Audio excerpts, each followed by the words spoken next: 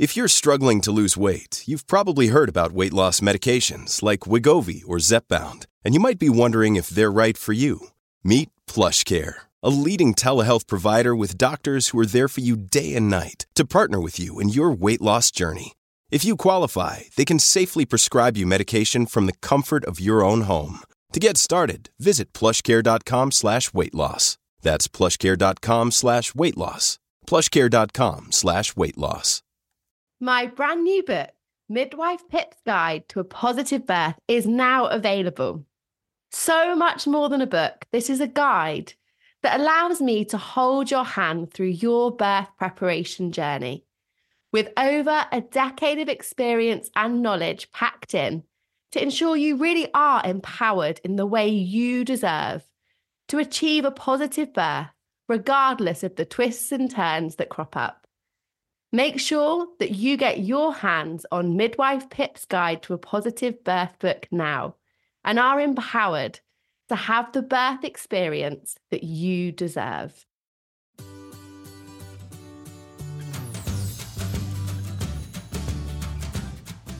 Hello and welcome to the Pregnancy Wellness Podcast, hosted by me, Pip, a practicing midwife who is on a mission to provide you with real evidence-based information about pregnancy, birth and the postpartum.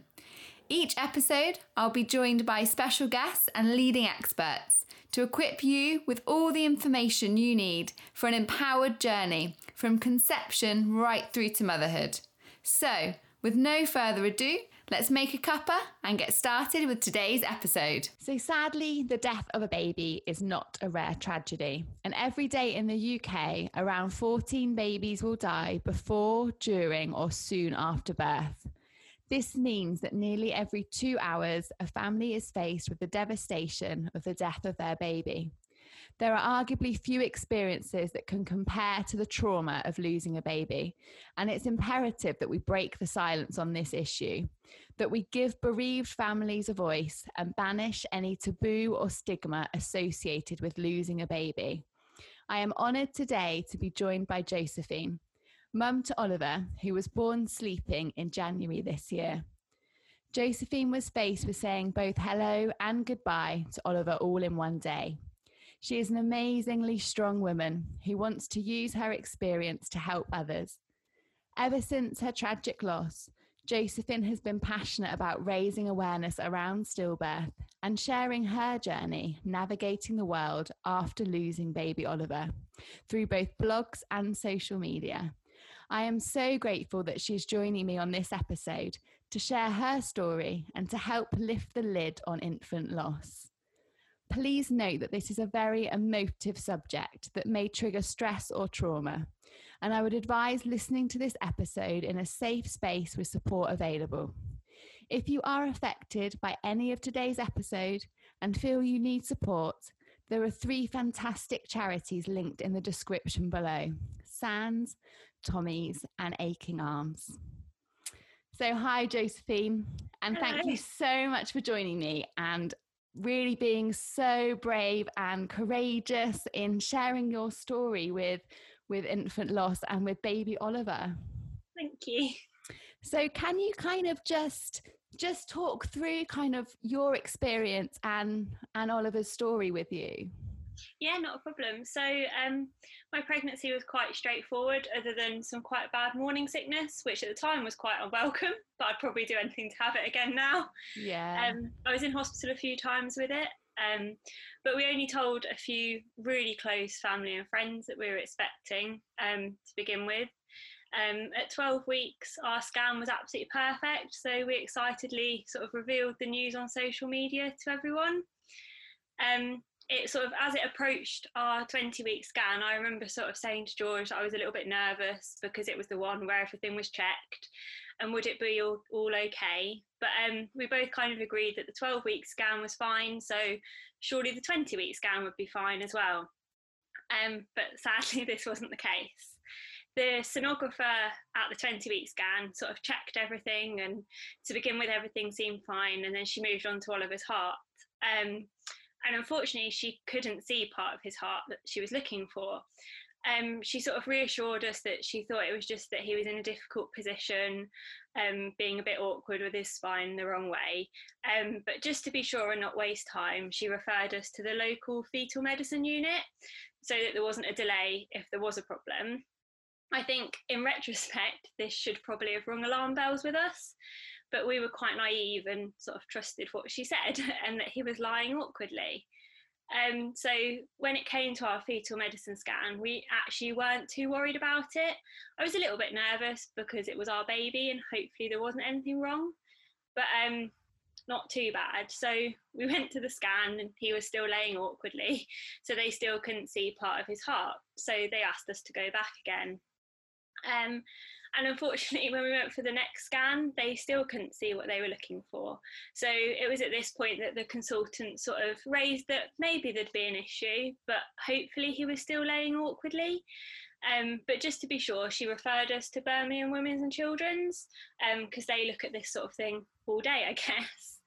And again, we were told hopefully he was just lying funny and that more experienced eyes would be able to see what they were looking for. And again, very naively, after a few initial tears, we were reassured that it would all be okay. This was all happening over Christmas, so reassured by what the consultant said, we excitedly finished wrapping our presents and got excited about the fact that Oliver would be here next year, and celebrated with everyone and ate far too much, like everyone does at Christmas. We even moved house on the 30th. And then New Year's Eve arrived, which was the date of our scan at Birmingham Women's. And I think this was the moment that our lives turned upside down. So I remember the scan feeling like it was taking ages. And after what I think was probably only about 45 minutes, we were asked to go and sit in a room and told that the doctors would be through shortly. In all honesty, that was the longest wait I've ever had. But I remember sitting next to George on the sofa in the room and saying that there had to be something wrong, because surely otherwise they'd have just said it's fine and sent us on our way. Naturally, George tried to reassure me that everything was going to be okay and they probably just wanted to tell us that. But I'll never forget their expressions when they came back into the room of sympathy on all of their faces, and that's when our world stopped. When they leant towards us and said, with a sort of empathetic expression, "We're so sorry, but we found a problem with your baby's heart." And my world just stopped there. Initially, the discussions were quite positive. The medical team was pretty sure that they'd be able to fix it and that it wasn't too serious.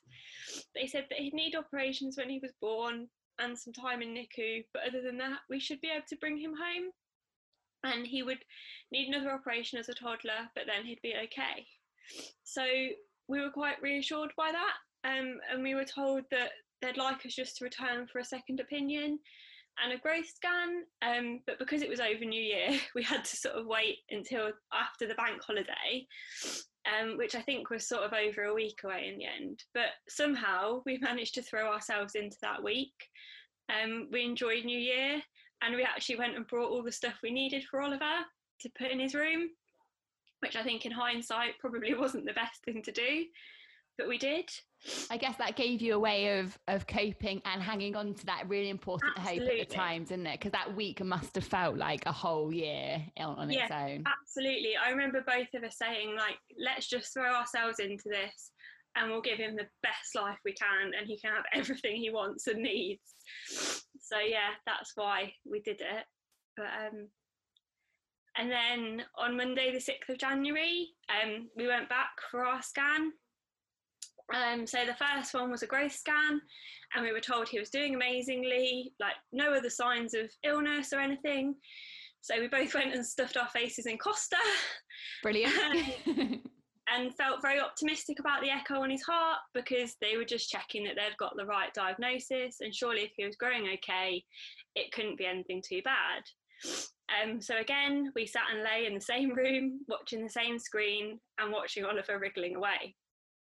And again, we were asked to go and sit in a room and told the doctors would be in shortly. This didn't worry me too much this time, because we'd already been there, done it, and we were told that they'd discuss a plan, so we were expecting it. And again, the medical team came in with sympathetic looks on their faces, leant towards us and told us that unfortunately further scans had shown that our little boy was poorlier than we first thought. And again, just like that, our worlds were shattered. We were told that he was very poorly and was unlikely that he would make it to birth, and if he did, that he'd need operations right at the edge of what the most sophisticated surgeons could do, each of them carrying extremely high risks, and we were told that he may not even make it to full term. We spent a long time just sat in that room talking to the medical staff with our own thoughts as well, and I didn't know what to do but to cry. How is this fair? Why us? I have no idea how we made it back to the car, but somehow we did. And we spent the journey home a mixture of crying and sat in silence in disbelief. The next day, we began the task of telling our closest family and friends that our precious little boy Oliver wouldn't make it. We were both totally blown away by the outpourings of kindness from people. I stopped work and began maternity leave that day, and George took some time off work too. I've no idea how we even got through the next few weeks, other than we tried to keep ourselves busy. On the 24th of January 2020, our precious little boy Oliver passed away. We then came home for 48 hours and began the impossible task of preparing to give birth to him. On the 26th of January, we went into hospital to be induced. I remember on repeat just saying, "This isn't fair." Every time a midwife spoke to me, I burst into tears. This just wasn't fair. I clung on so hard to George and the midwife as they began my induction and burst into tears. They told us it would probably only take a few hours to get me into labour, and at the beginning everything seemed to go to plan. The contractions started, and by the next morning I was transferred to the labour ward for stronger pain relief. But that's where the going to plan stopped. In total, I spent nearly 6 emotionally and physically exhausting days in labour. Neither of us really slept, and I remember on night 4 asking for the midwife, and then when she arrived, just bursting into tears because I felt so underprepared for this. It was not the birth I had planned, and I felt totally out of control. And every single one of our midwives were absolutely incredible. On the 31st of January 2020, at 5 to 3 in the morning, our little Oliver Anthony Moxham was born silently. We spent the next few hours cuddling our precious little boy until everyone eventually managed to persuade me that I needed some sleep after such a long labour. So with little Oliver in the cot next to me and George's bed pulled up next to mine, the physical exhaustion took over, and somehow, I've no idea how, I fell asleep. The next day, we made lots of memories with Oliver using our memory box from the Lily May Foundation, including doing his hand and footprints, and we were moved into a family room for some space and quiet away from the labour ward. Coming home without Oliver was nothing short of horrific. I remember just sitting on the floor in Oliver's room, unable to move, because having watched everyone else carry their babies out of hospital, I didn't have mine. And it was nothing short of awful. The next days and weeks were tough, but slowly got a little bit easier as time went on. And then in July, after suffering a miscarriage with our rainbow baby, I was diagnosed with postpartum depression, which in itself has been a steep learning curve for both myself and George, but he's been totally amazing at supporting me. Having lost little Oliver, I felt so scared about entering the world outside that had carried on while ours had stopped, and that's when I decided to start my Instagram. I was keen the conversation around baby loss needed to be started, because as horrible as the conversation is, and as many people would like to ignore it, I really feel that it's something that needs talking about, because tragically, as you said earlier, 1 in 4 pregnancies do end in loss. And those families need to know that they are not alone and that the support out there is for them and for them for the beginning.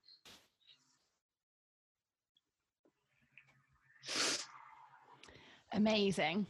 Absolutely amazing, Josephine. The journey that you have been on, as you have just explained so beautifully and emotively, is absolutely tragic. But the way in which you and George have managed to shape Oliver's memory and create this drive and this passion that I know you've got to try and raise awareness is just amazing. When you're going through this awful grief process yourself and then dealing with postnatal depression diagnosis, which, given what you've been through, I mean, is not surprising at all. So I'm so pleased that you're now kind of accessing the support that you need, which will really help with that whole process. Definitely. So thank you so much for sharing that story, because I know how you've written it down lots and you've kind of spoken about parts of your story, but speaking through the whole journey that you've been through is sometimes just the most challenging thing. So thank you so much for being so brave, because I know there'll be women that listen back to your story and think, yeah, I remember that feeling. I remember sitting in the room with that doctor.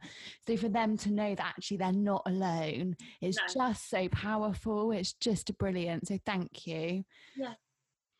So looking at, I guess, the grief journey that you've been on is huge, and you were kind of grieving for what you thought Oliver's life was going to be initially, and then for that changing diagnosis, and then obviously him passing away.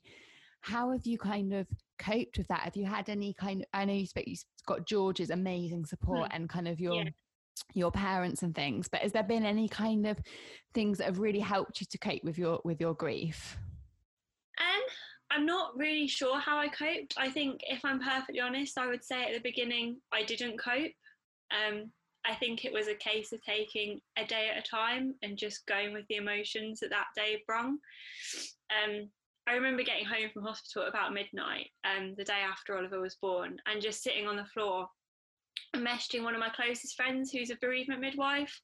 And I just said that I felt broken because I didn't know how else to describe it. I didn't know how to move, and I couldn't even work out how to get in the shower after 6 days in labour. And I couldn't stop crying. All I wanted was Oliver, but that was the one thing that I couldn't have. And that night I found the thought of falling asleep without Oliver just impossible. And so we actually both snuggled down into bed and watched numerous episodes of Location, Location, Location all night with patches of sleep, when it wasn't possible to keep my eyes open anymore. I think I'd probably say the first few days were impossible, but somehow I did it. I cried almost any time someone asked me something. I think I even cried when George asked me what I wanted for dinner one night. I remember going back to the hospital a couple of days after having Oliver to register his birth and to see our amazing bereavement midwife, Steph, who has been amazing, and neither of us could have got through it without her. And I think it was then that it really hit us that not only was there the grief to deal with, but there were the physical things that we had to do. Like, we had to arrange his funeral and we had to register his birth. And I think dealing with that was almost the hardest bit, because until that, it was just us that we had to look after.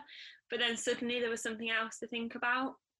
There's so many practicalities involved, isn't there, with the loss of a baby that don't even kind of come into your thought process until you're faced with them. No, not and at that's all. Definitely a really good point, because I think that's something that maybe people aren't aware of, is the fact that you yourself, so your body has gone through a 6-day labour and childbirth, which in itself is a massive thing to your body, but to have done all of that and to then obviously leave hospital without baby Oliver, and to then have the emotional turmoil on top of it, is just such a huge kind of battering to your body, isn't it, to go through. It's massive. I remember in the early days when the community midwives came around, I'd just end up crying as soon as they asked how I was. I'm lucky that we had after a few days we got a consistent community midwife, so she visited us the whole time after her first visit. But I remember that another midwife had arranged for someone else to phone us just to check in that we were okay. And then she started the call with, "How's your baby?" And she was mortified that she hadn't realised what had happened. but it just completely broke me. And I literally couldn't say anything else on the phone because I didn't have my baby. Yeah, and that's where continuity and communication is so key, because that event in itself can be hugely traumatic to you, as you said, because the last thing you want to do is have to keep repeating your story to a stranger. It's hard enough saying it once, so actually for people to have communicated that already is so important. And I really like to think, Josephine, that in the maternity services we've got things in place now that would prevent that happening, but I suppose there's always going to be that really unforgivable and unfortunate circumstance where these things go amiss, but that doesn't excuse it, because like I say, that's a massive thing to you to receive. But she was mortified, bless her, and I almost felt bad for her because I didn't want her to feel bad that she'd made the mistake.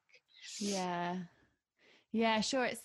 It's a difficult one, isn't it? But that's where that continuity is so key, isn't it?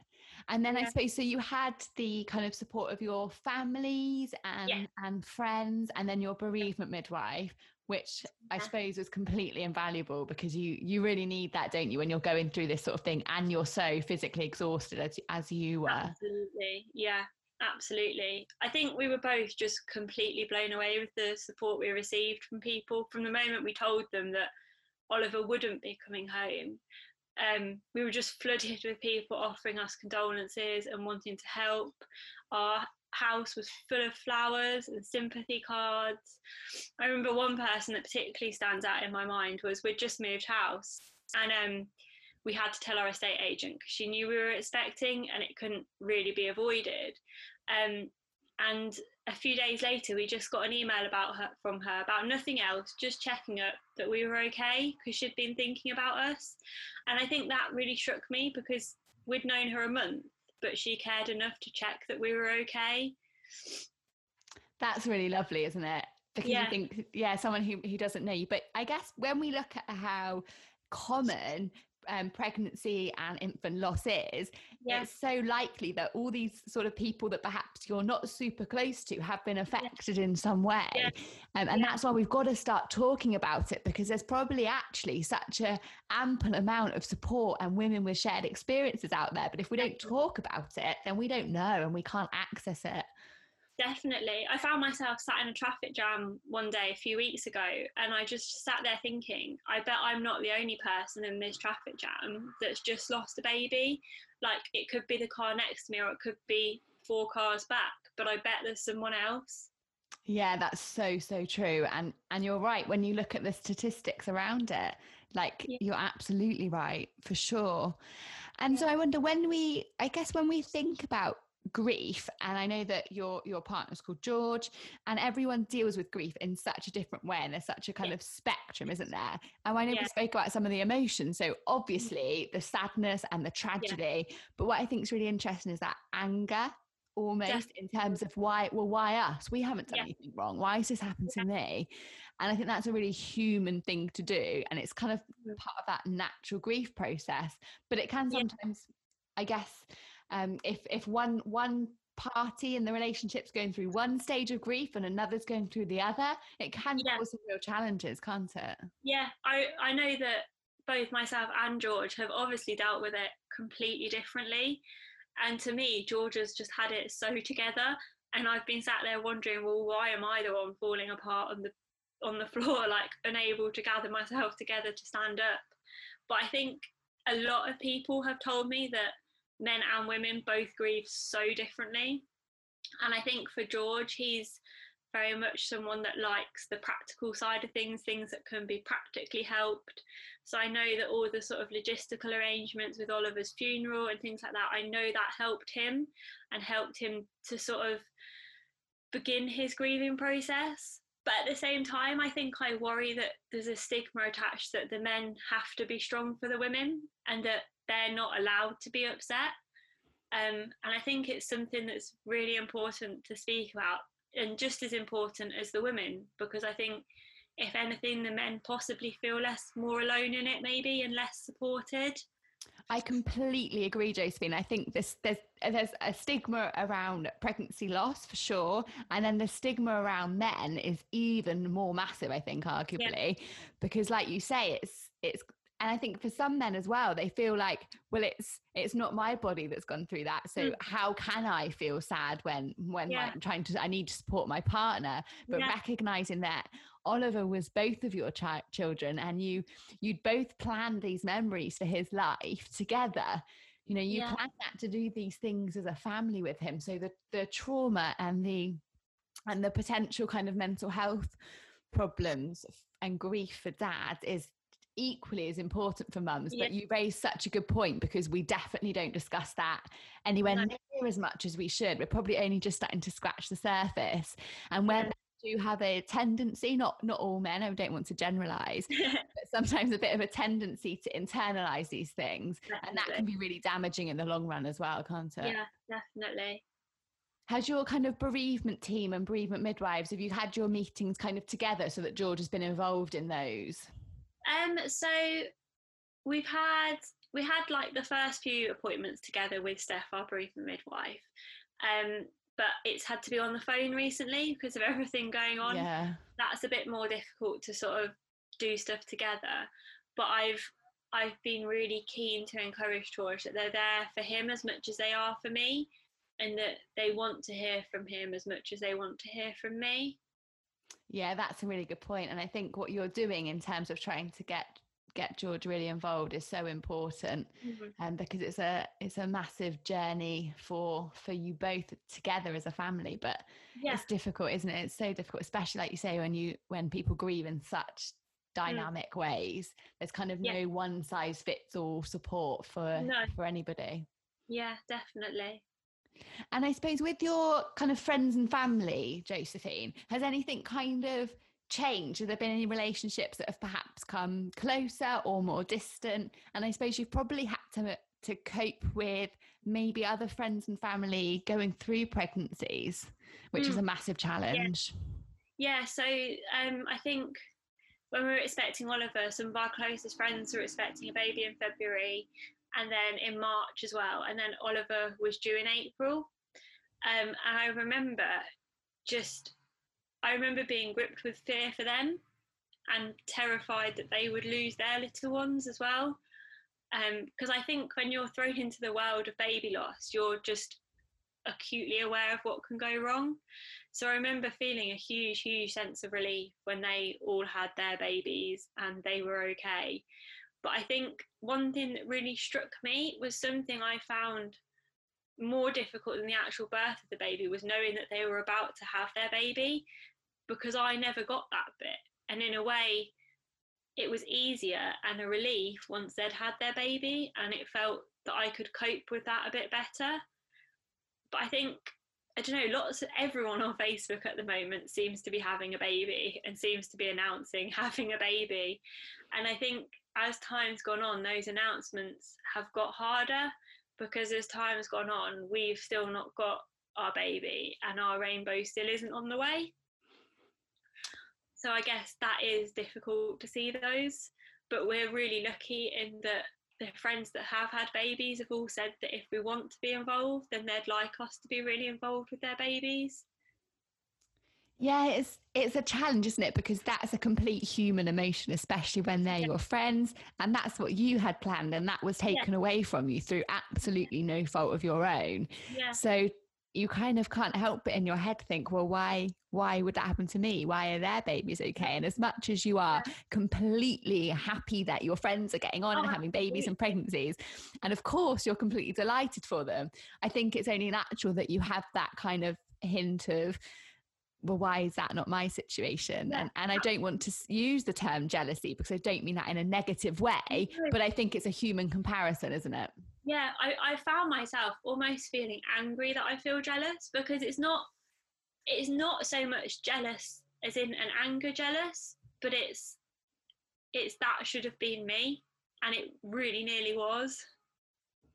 Yeah, and it's not having those answers. Like you obviously understand that Oliver passed away because of this condition that he had, but but there's no answer as to why was it Oliver that had that condition. And that's just so hard, isn't it, to kind of comprehend. And so I totally understand it's a non-malicious jealousy, but you can't help but feel that comparison, and that's just human, isn't it? And I know from speaking to you before, you're like one of the most compassionate people, so that would be a really sort of non-typical emotion for you to feel, which kind of exacerbates that anger and confusion, doesn't it? Yeah, absolutely. Yeah. So tell us more, Josephine, about your amazing blogs and your social media accounts. I know you're on Instagram, and the mission behind these really is just to raise awareness and celebrate Oliver's memory, so that you can try and kind of turn everything that's happened to you into a kind of positive momentum, I suppose. Families have a lot going on. Let Ollie help manage the mental load with new cognitive help supplements for everyone 4 and up, like delicious Lolly Focus Pops or Lolly Mellow Pops for kids. And for parents, try 3 new Brainy Chews to help you focus, chill out, or get energized. Find these cognitive health buddies for the whole fam at ollie.com. That's OLLY.com. These statements have not been evaluated by the Food and Drug Administration. This product is not intended to diagnose, treat, cure, or prevent any disease. Yeah. So I remember, I think it was a couple of days after we got home and my head was sort of a little bit clearer. I remember I used to listen to Giovanna Fletcher's Happy Mum, Happy Baby podcast. And I remember remembering that there was one that I deliberately, and it sounds awful, but I'd avoided it because I was almost scared if I listened to it, it would happen to me. And but I remembered that there was one with Elle Wright. And so I went back and found it and I listened to it. And I wish I'd listened to it sooner, because I would have been so much more prepared. But listening to her gave me such a sense of sort of relief that what I was feeling wasn't completely alien and it wasn't just me. And I went on to look at her Instagram as well, and that kind of just cemented that, yes, this is normal and yes, it is okay. And I think over the next few months, Elle's posts provided such sort of reassurance in a way that A, things did get easier, but B, that it was okay to not be okay. And so I think I felt that it was almost my duty to Oliver to use him to do something positive. So I remember messaging George's sister and saying, oh, should I do this? I've got this crazy idea. Is it ever going to work? And she's like, yeah, absolutely, go for it. It will be amazing. So I decided to go for the plunge and do it. And I just think it's so important that as much as you don't want to hear it when you're pregnant, and you don't want to hear that it's a possibility, and to some extent you don't need to hear the full ins and outs of it, but I think it's really important that it's something that is on your radar, because then at least it doesn't come as a complete shock. And I think especially sort of if you put it in conjunction with the sort of Kicks Count campaign and things that will try and prevent it happening, and the sleeping on your side and everything like that, I think it just slowly introduces it without necessarily throwing it in a pregnant woman's face, because you don't want to hear that when you're pregnant at all. No, of course you don't. And it's not something that you should prepare for, because it's something we want to avoid. Yeah. But in the same aspect, I suppose, it could be that you're going about your normal everyday work and someone comes back into the office that's been on with bereavement leave, because we never know who we might come into contact with that's been affected. So I think it's quite useful for people to know perhaps how to start a conversation, because I don't know how you felt, but I know lots of people find it a bit awkward sometimes to start a conversation with someone that's lost their baby. Definitely. And what you don't want people to do is avoid it, because then you think, you know what's happened, why are you completely avoiding it? So has there been any things that people have kind of said to you that have been particularly kind of, I guess, good conversation starters, or things that have been quite useful? So I remember someone asked me my baby's name and how much he weighed, and I loved that, because yes, I'm not a normal parent, but I did have a baby. He does have a name, and he did weigh something when he was born. And every other parent would be asked that question. And it just made me feel like someone's not completely separated me from the world of being a mum. Someone has still asked me a normal mum question. And it almost felt like just a giant hug.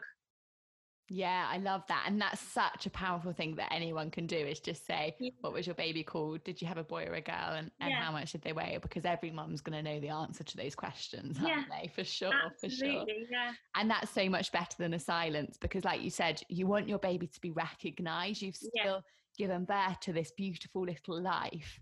Yeah.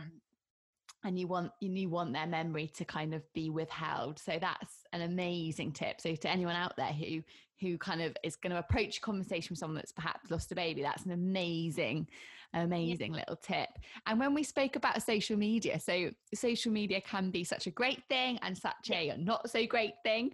And kind of like we spoke about, when you have suffered an infant loss, you tend to see pregnant people everywhere, don't you? Like everyone seems to be pregnant. And that's kind of the same on social media. And so I suppose it might be that you need to unfollow some accounts. I mean, you can't avoid pregnant people in the street, but you can unfollow certain accounts on social media that perhaps aren't quite right for where your head's at the time. And then, like you said, following people who make you feel supported, because there is such a wealth of support out there on infant loss, isn't there? I had never come across any of it, but there is so much out there, which I guess it's a shame it has to be out there, but thank goodness it is. Yeah, most definitely. And recognizing that it's okay that one day you might feel good and feel happy, and that's okay.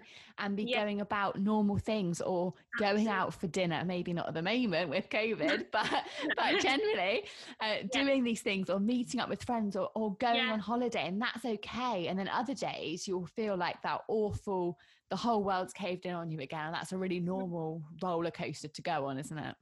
Yeah, I think the whole being okay with something is something that George really found, because everyone said it's okay not to be okay. It's okay to really struggle. But we both sort of, in the weeks between when we found out Oliver was poorly and we lost him, we both had sort of minutes, hours and days where we had better days. And I remember saying to the bereavement midwife, like, I feel awful. I've had an okay day. Like, I remember one day, to distract ourselves, we went and brought Hoover, which sounds terribly boring, and it was, but it distracted us, and that was an okay day. And I remember her saying, no, that is completely normal. It's okay to be okay. And I think George has always sort of found that quite profound, and found it's something that people need to understand, that as well as it's okay not to be okay, it is completely okay to be okay. Yeah, definitely. And to go about those normal everyday things. Absolutely. And that's really powerful, because I think quite often when you start to do something and you feel positive emotions again, you almost feel guilt. Well, how can I be happy when my baby isn't here?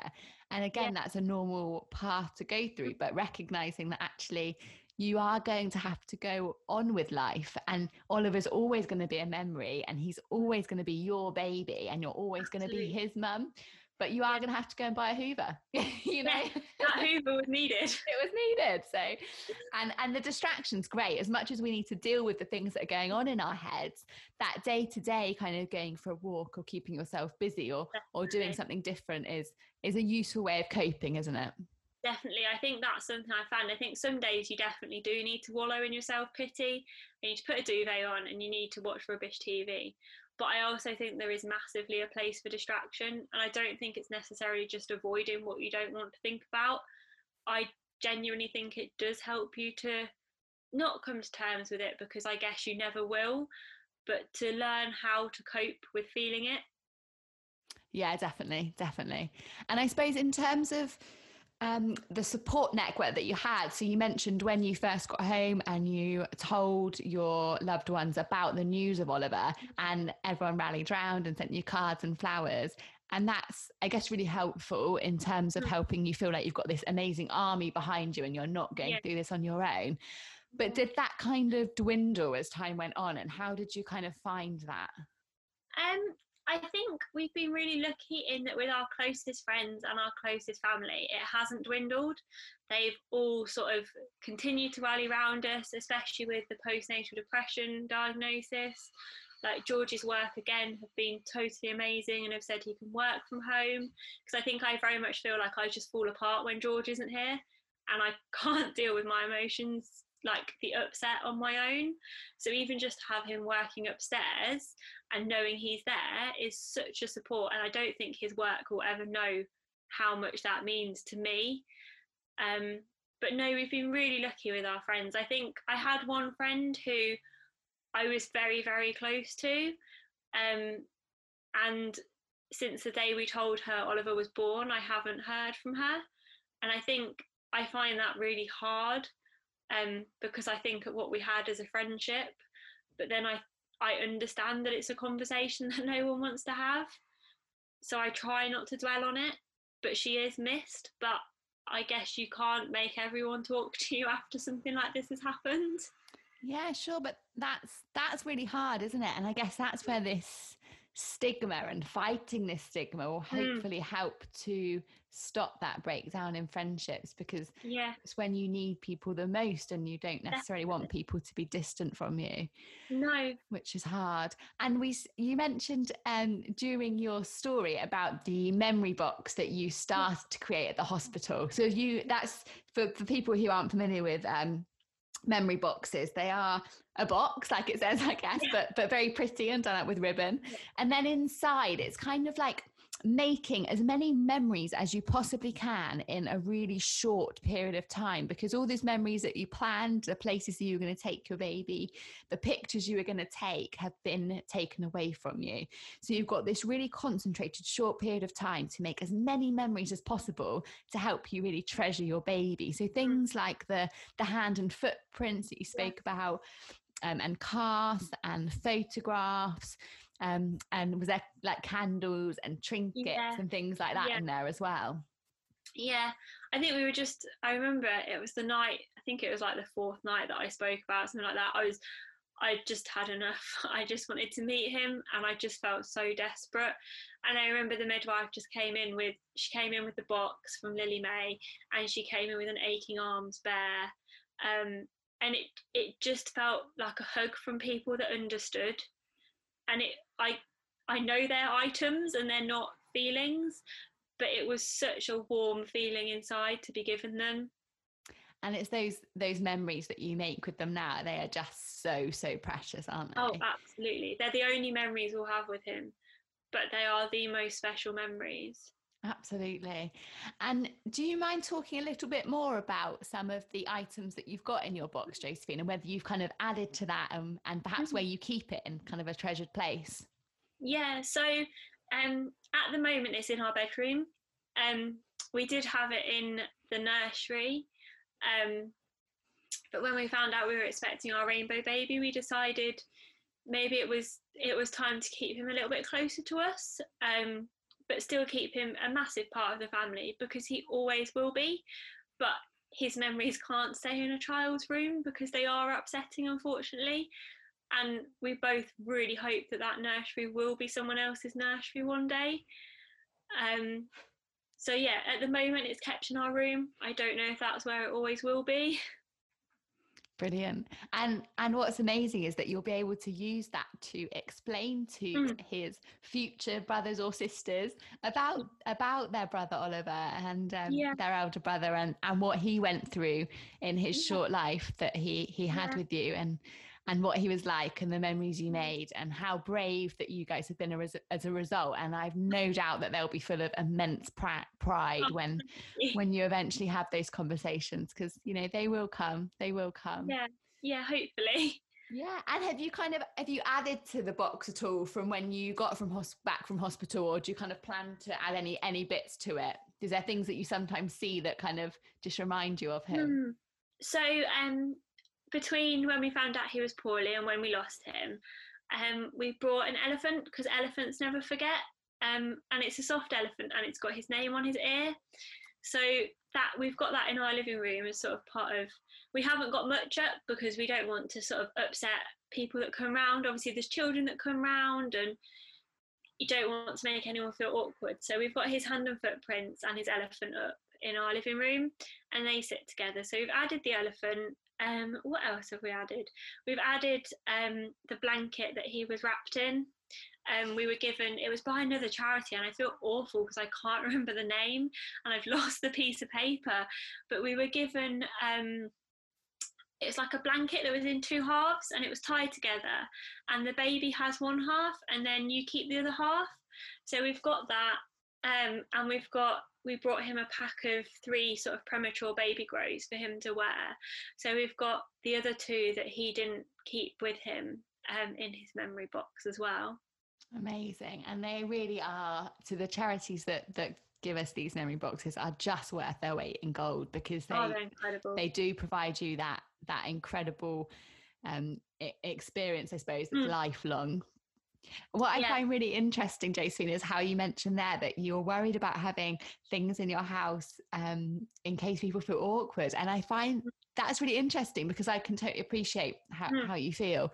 But I think that's where this stigma and this taboo it really needs changing, because there's no way that if you had Oliver at home with you that you would feel awkward about having things around the house. But because he isn't at home with you, you feel that emotion. And that really highlights, I think, how we just need to get the message out there, don't we? And get your voices out there and get rid of this kind of taboo and stigma and make people more aware. Yeah, and I think that's something I've, like, if you don't mind me going back to it, something I've felt with the postnatal depression as well. I mean, in itself, it feels like a kick in the teeth that it's called that, because I haven't got my baby. And when you Google it, everything online and all the help is centered around like having people look after your baby and having a break and things like that. But I think, especially around the people that George told at work and the couple of friends I've told for support, I was really concerned what people would think about me. And I'm very much an advocate for speaking out and like being honest, and I want to be there to help people. But I found it really strange that I still found that I was worried what people would think of me. And it was completely unfounded. Like, so far, no one has thought I've gone mad or anything like that. But the worry was still there. Yeah, definitely. And I think you are only human, and you've been through such a tragic time. And it's kind of been... There's been lots of issues, hasn't there? Because you had that initial scan, then another scan, and then obviously the passing away of Oliver, and then a subsequent miscarriage that you spoke about. So all of those factors compounded together are too much for anybody, aren't they? That's just massive, and that's a massive life turmoil. So the depressive symptoms are going to come as a form of grief and things, and working through that, like you said, it's really interesting that so much of the information available is for those with a baby. And I can imagine you're probably thinking, well, if I had my baby, then I probably wouldn't have these depressive symptoms. Yeah. And I remember George Googling, like, how can I help my partner postpartum depression after stillbirth? And even putting stillbirth into Google, nothing came up. I think there was the Tommy's website, which was great about sort of finding your diagnosis and speaking to your GP. But beyond that, there was nothing. There weren't any practical tips. And I know it's something he's really struggled with, because obviously, I like to think he cares about me, but he's watching the person he cares about going through something, and there's literally nowhere to tell him what to do. There's no manual, there's nothing.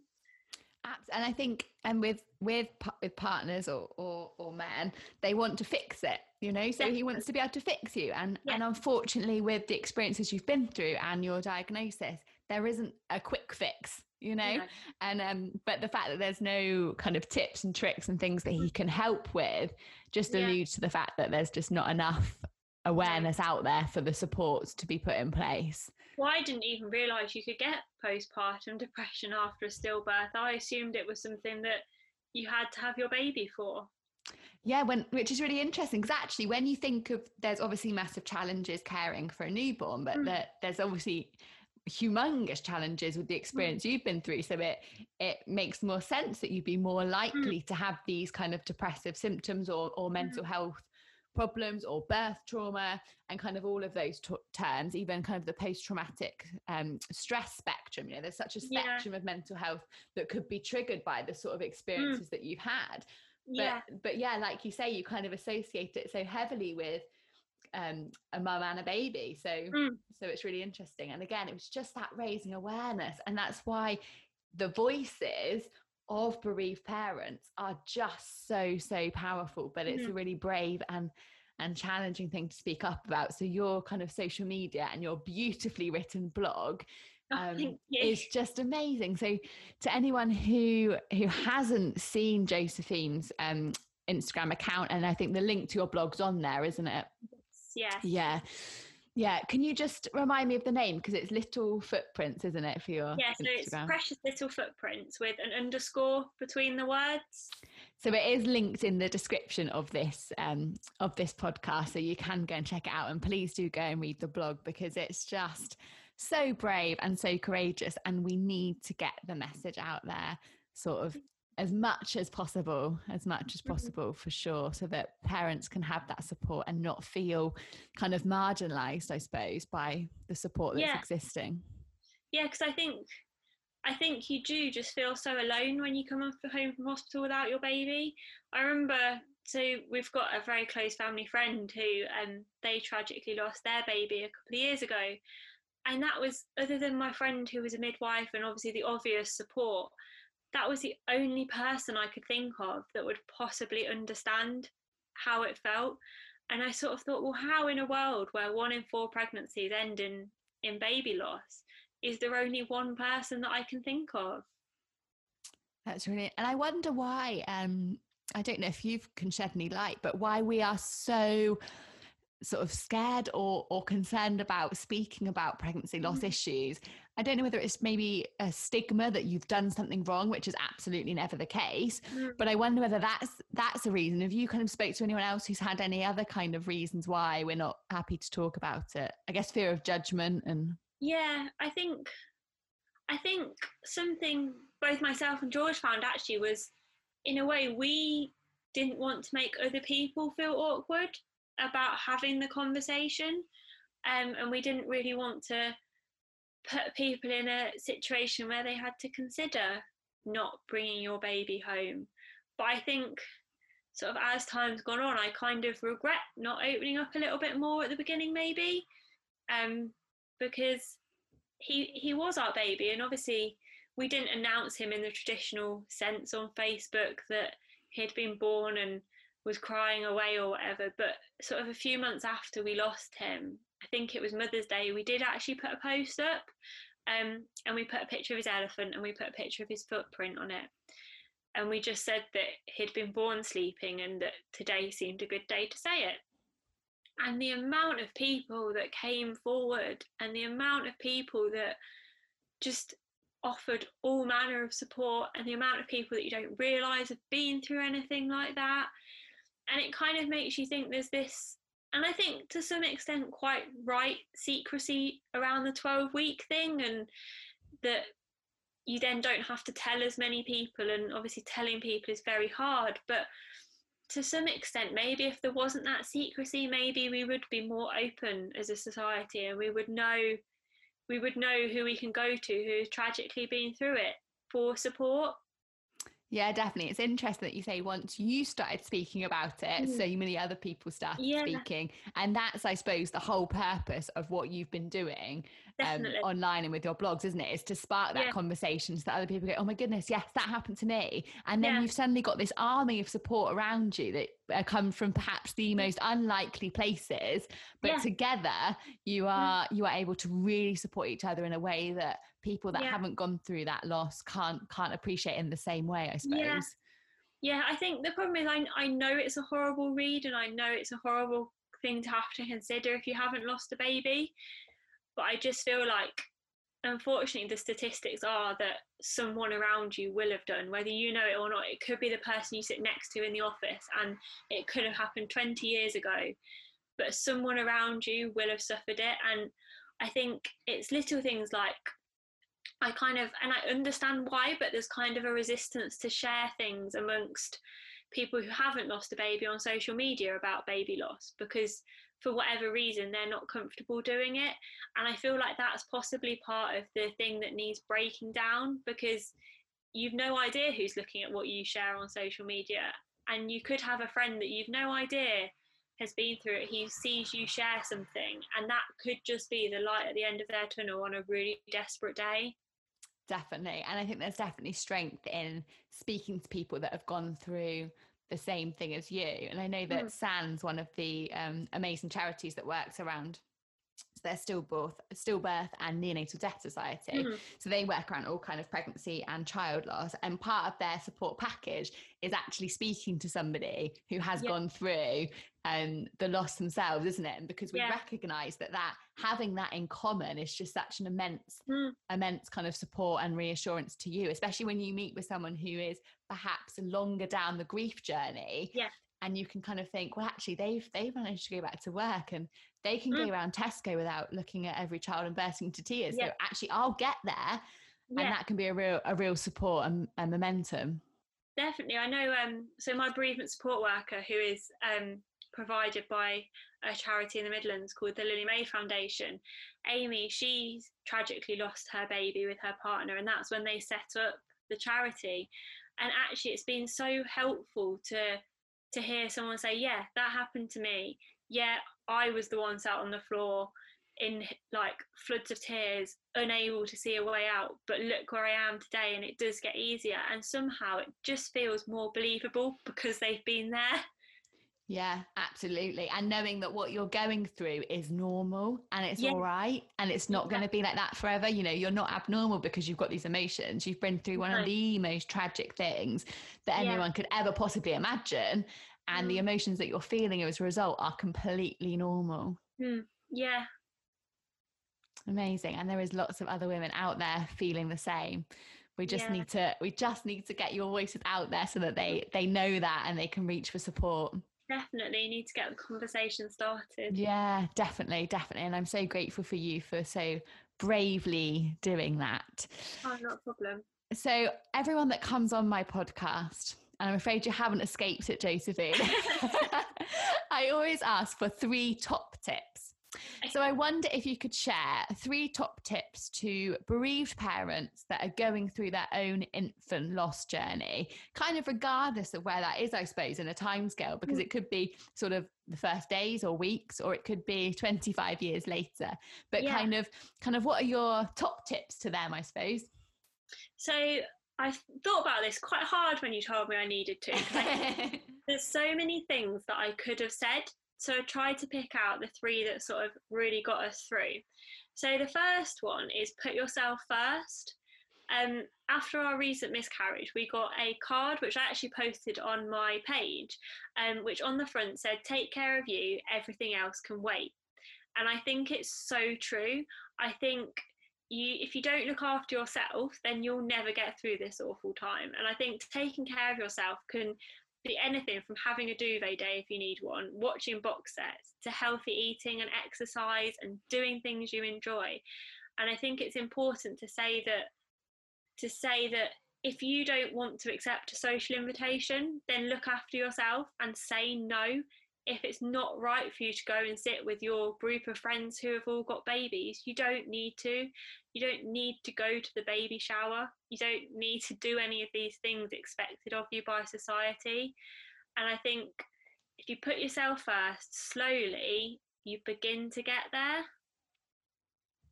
I love that. That's so, so important, because it's that being kind and looking after what you need. And every day's different. So like you said, one day it might be just cuddling up in your most comforting blanket, and the other day it might be going for a massive walk and getting loads of fresh air on your skin. And that's all right to do those things. Yeah. So my second one I've put is reaching out and asking for help. And whether it's asking someone to cook you a dinner in the early days because it's too much. After all, everyone brings you food when you have a baby normally.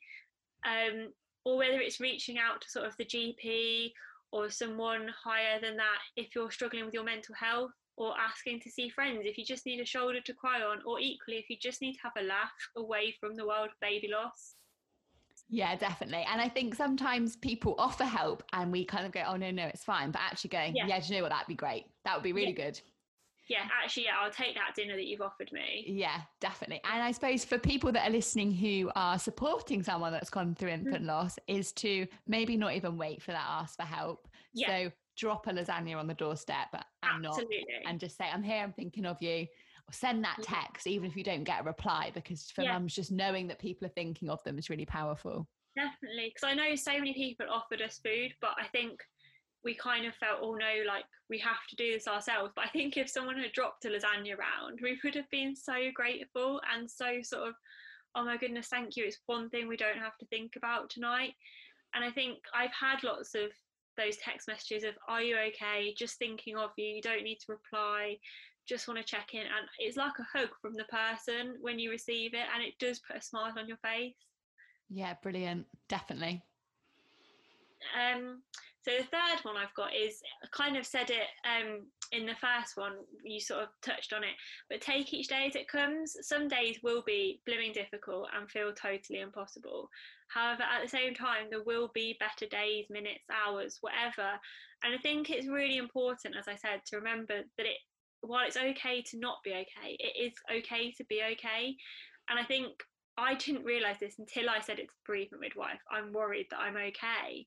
And she said, no, you're allowed to be okay. You are still you. You have to have things that you still like. So I think it's really important to grab those times with both hands and really enjoy them, because unfortunately, realistically, they're not going to last that long, especially at the beginning. And you just need to enjoy what you can, because otherwise you will totally lose yourself. Yeah, that's really powerful. And I know that they are, from my experience working with bereaved parents, that they are such massively common themes, either feeling like this is so overwhelming and I'm never going to get through it, or that thing of, but I laughed today, like, how's that all right? So that's really powerful. I laughed, and I remember saying, that's awful, we've just lost Oliver, how can I laugh? And George was like, well, no, you're human, you will find things funny, you can't not laugh for the rest of your life. Yeah, that's so true. And little Oliver wouldn't be wanting you to not laugh and enjoy these happy moments of life. So yeah, definitely. So Josephine, I'm really, really grateful that you have come on and so bravely shared your story with yourself, George, and Oliver, because I know that it has been a massively challenging and tragic journey, but I am so thrilled that you are using your voice and your experience and Oliver's memory to really kind of raise awareness and provide massive support to other parents going through the same thing. So I honestly can't thank you enough. Thank you so much for giving me the opportunity to tell our story. No, it's amazing, and it is an amazing story, and you are such brave and a courageous team, and I know that you will have lots of laughs in your future for sure. Hopefully, yeah, definitely. Brilliant. Thank you. Thank you so much for listening to this week's episode. I really hope that you enjoyed it. If you found it helpful, then please hit subscribe and leave a review.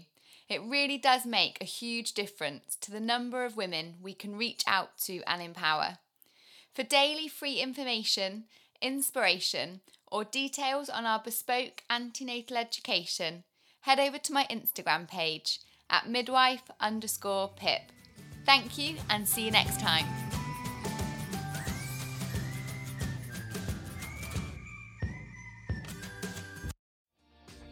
Hi, my name is Kay Adams, and to be honest, I'm not so good with the ageing process, so I enlisted my old chum, the filter-free Cara McKenzie, to advise. Could you imagine being a porn star? The room would need to be really hot for me to strip off. To be honest, she's not much help, but she is rather amusing. And along with some great guests, Jo Brand, Andy Oliver, Anton Dubeck, Ruth Langsford and Craig Revel-Horwood, darling, we are learning how to be 60. Listen wherever you get your podcasts.